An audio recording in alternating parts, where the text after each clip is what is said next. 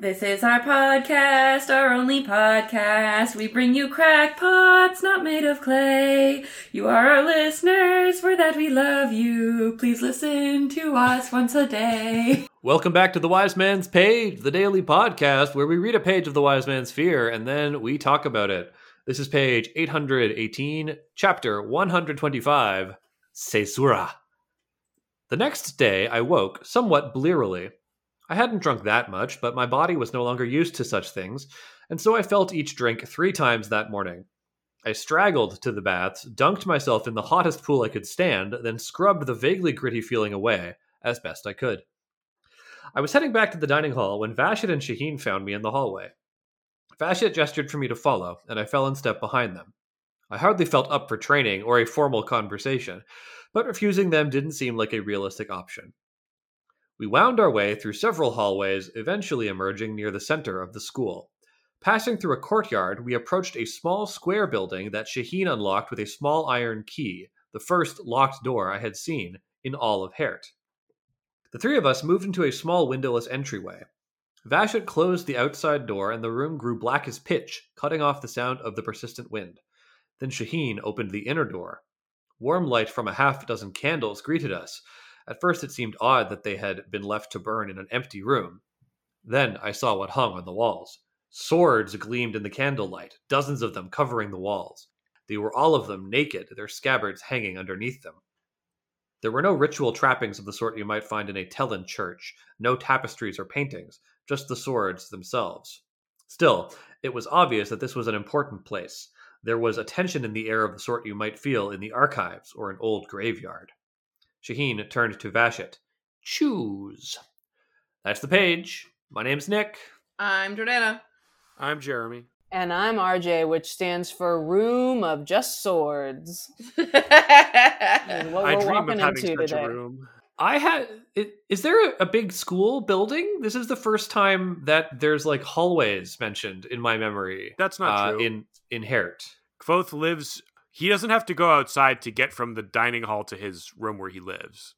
Oh, okay. Oh, really? I don't think of there being like a big edifice in the middle of town that is the school. I think so. Are they underground, in tunnels?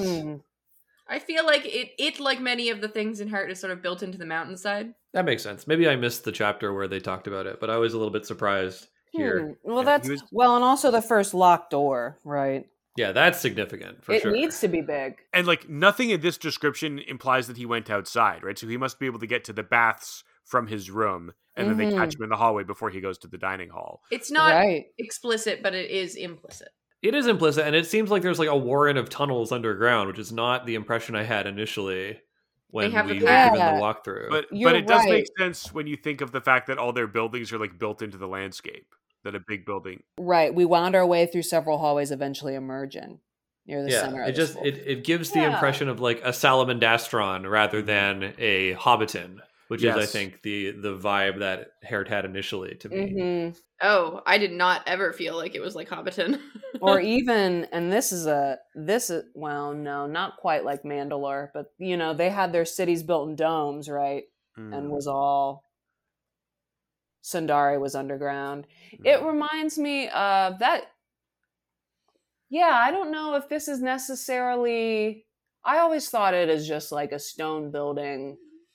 This one, because if there's a lot of hallways, it might have to actually cut through the stone. Maybe it is built into the through the mountain, but that would be. I don't know.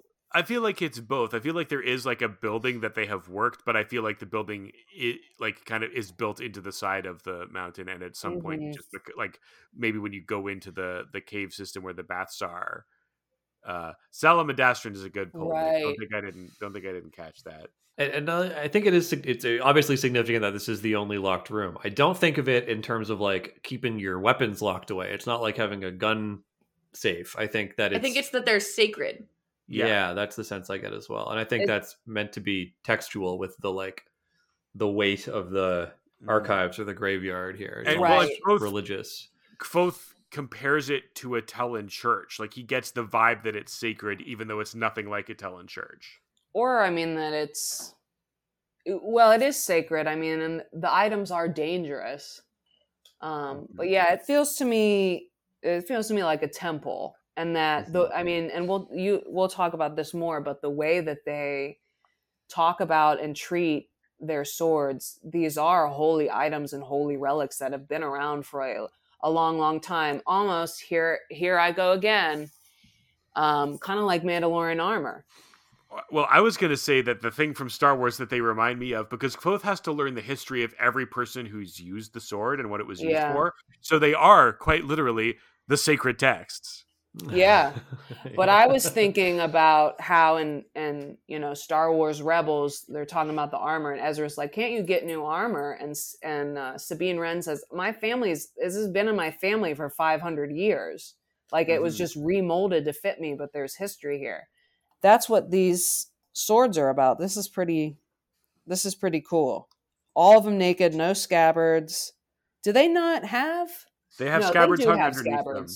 Okay, the scabbards are beneath them. So this is also significant that like as they are at rest or displayed or whatever it is that they are, they're not sheathed. Mm-hmm.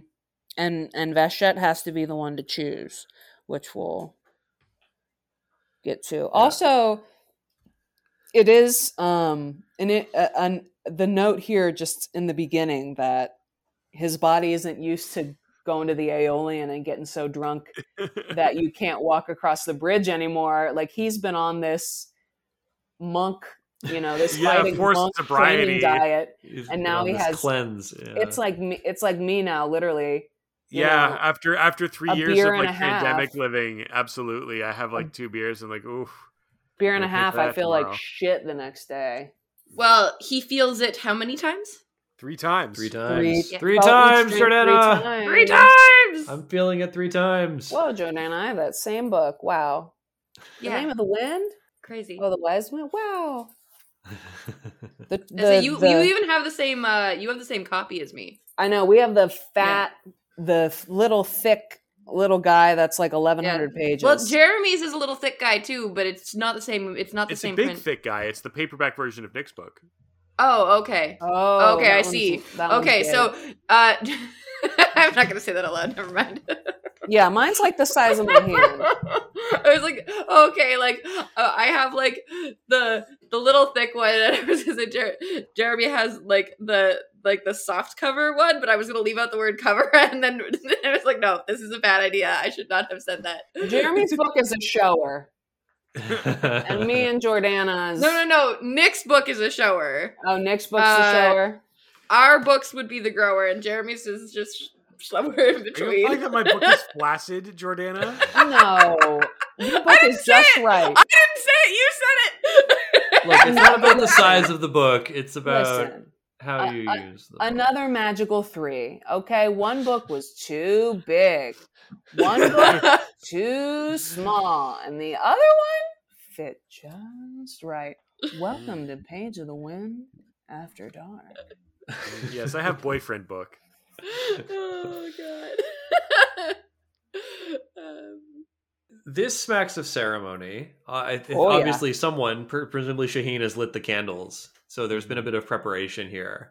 The Adem don't seem to have a ton of ceremony except around their swords. And even this is not like hugely ceremonial. We get when he has to recite the history, that is obviously very ceremonial, but it's sort of the most ritualistic thing he's encountered, except for the Khitan so far, I would say. And maybe the story of Aetha. And maybe what we can glean from that is that their relationship to stories is near holy, and the swords themselves are stories. Yeah. And as part of taking on a sword, you become part of its story. But the story is also an oral tradition, which is interesting. Like they don't like we know that the Adem have a written language because there are signs, but they haven't written down the history of the swords. You have to memorize it. Now, because it's an oral language and human memory is not consistently accurate, I wonder how those stories change over time. Not just in their additions, but in their, misrememberings. One of the rules, Jordana, is that, with the sword story anyway, you're not allowed to change it. You have to repeat it. Not on purpose. Yeah, so who knows, right? But I think part of how they drive the accuracy is they force you to remember it word for word as it was told to you. Yeah, I think they do they're the best possible training that you can do for that sort of thing. But like there's a margin of error when it comes to the human memory. Yes, there's no denying you there. This reminds me, and it's not on this page, so maybe we're getting ahead of ourselves, but there's an issue of Sandman where a character is told an oral story and is told to memorize it and repeat it word for word as it was told to him. And we know that Rothfuss was inspired by Sandman in some degree. So I feel like there's a bit of a continuity there.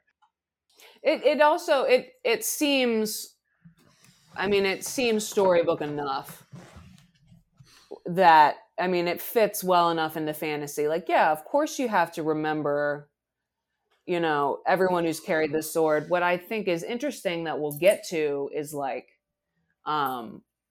these swords have had hundreds of owners and have been around for a long ass time. Yeah, I think the idea that I will carry forward is that the swords are a synecdoche for the story. They are representative of the story, and they are the story themselves. Wow, I like that. I also just want the excuse to say synecdoche. They are doing the action. Is that all of our things? Is there anything else we want to talk about on this one? I am out of things. I'm out of things too. And since this is probably going to be our last episode of this batch, we will say goodbye to RJ. Thank you again for sitting in with us. Thank you all so much. We'd love to have you. Is there anything you'd like to plug? Well, my podcast is on a little hiatus as of mid-March, but I'd like to plug Page of the Wind, which you can find on all your little podcasting platforms, and my little podcast, Entirely the Right Sort of Podcast, you can also find. And these folks have been on here a couple times, and then one of the other podcasts, Tales from the Waystone, I'd been on. So just kind of nice to, you know, keep it all in the family. Yeah, and the King Killer podcast cinematic universe. Yeah, my favorite one. Thanks again for joining us, and listeners, you can join all of us tomorrow for another page of the Wind.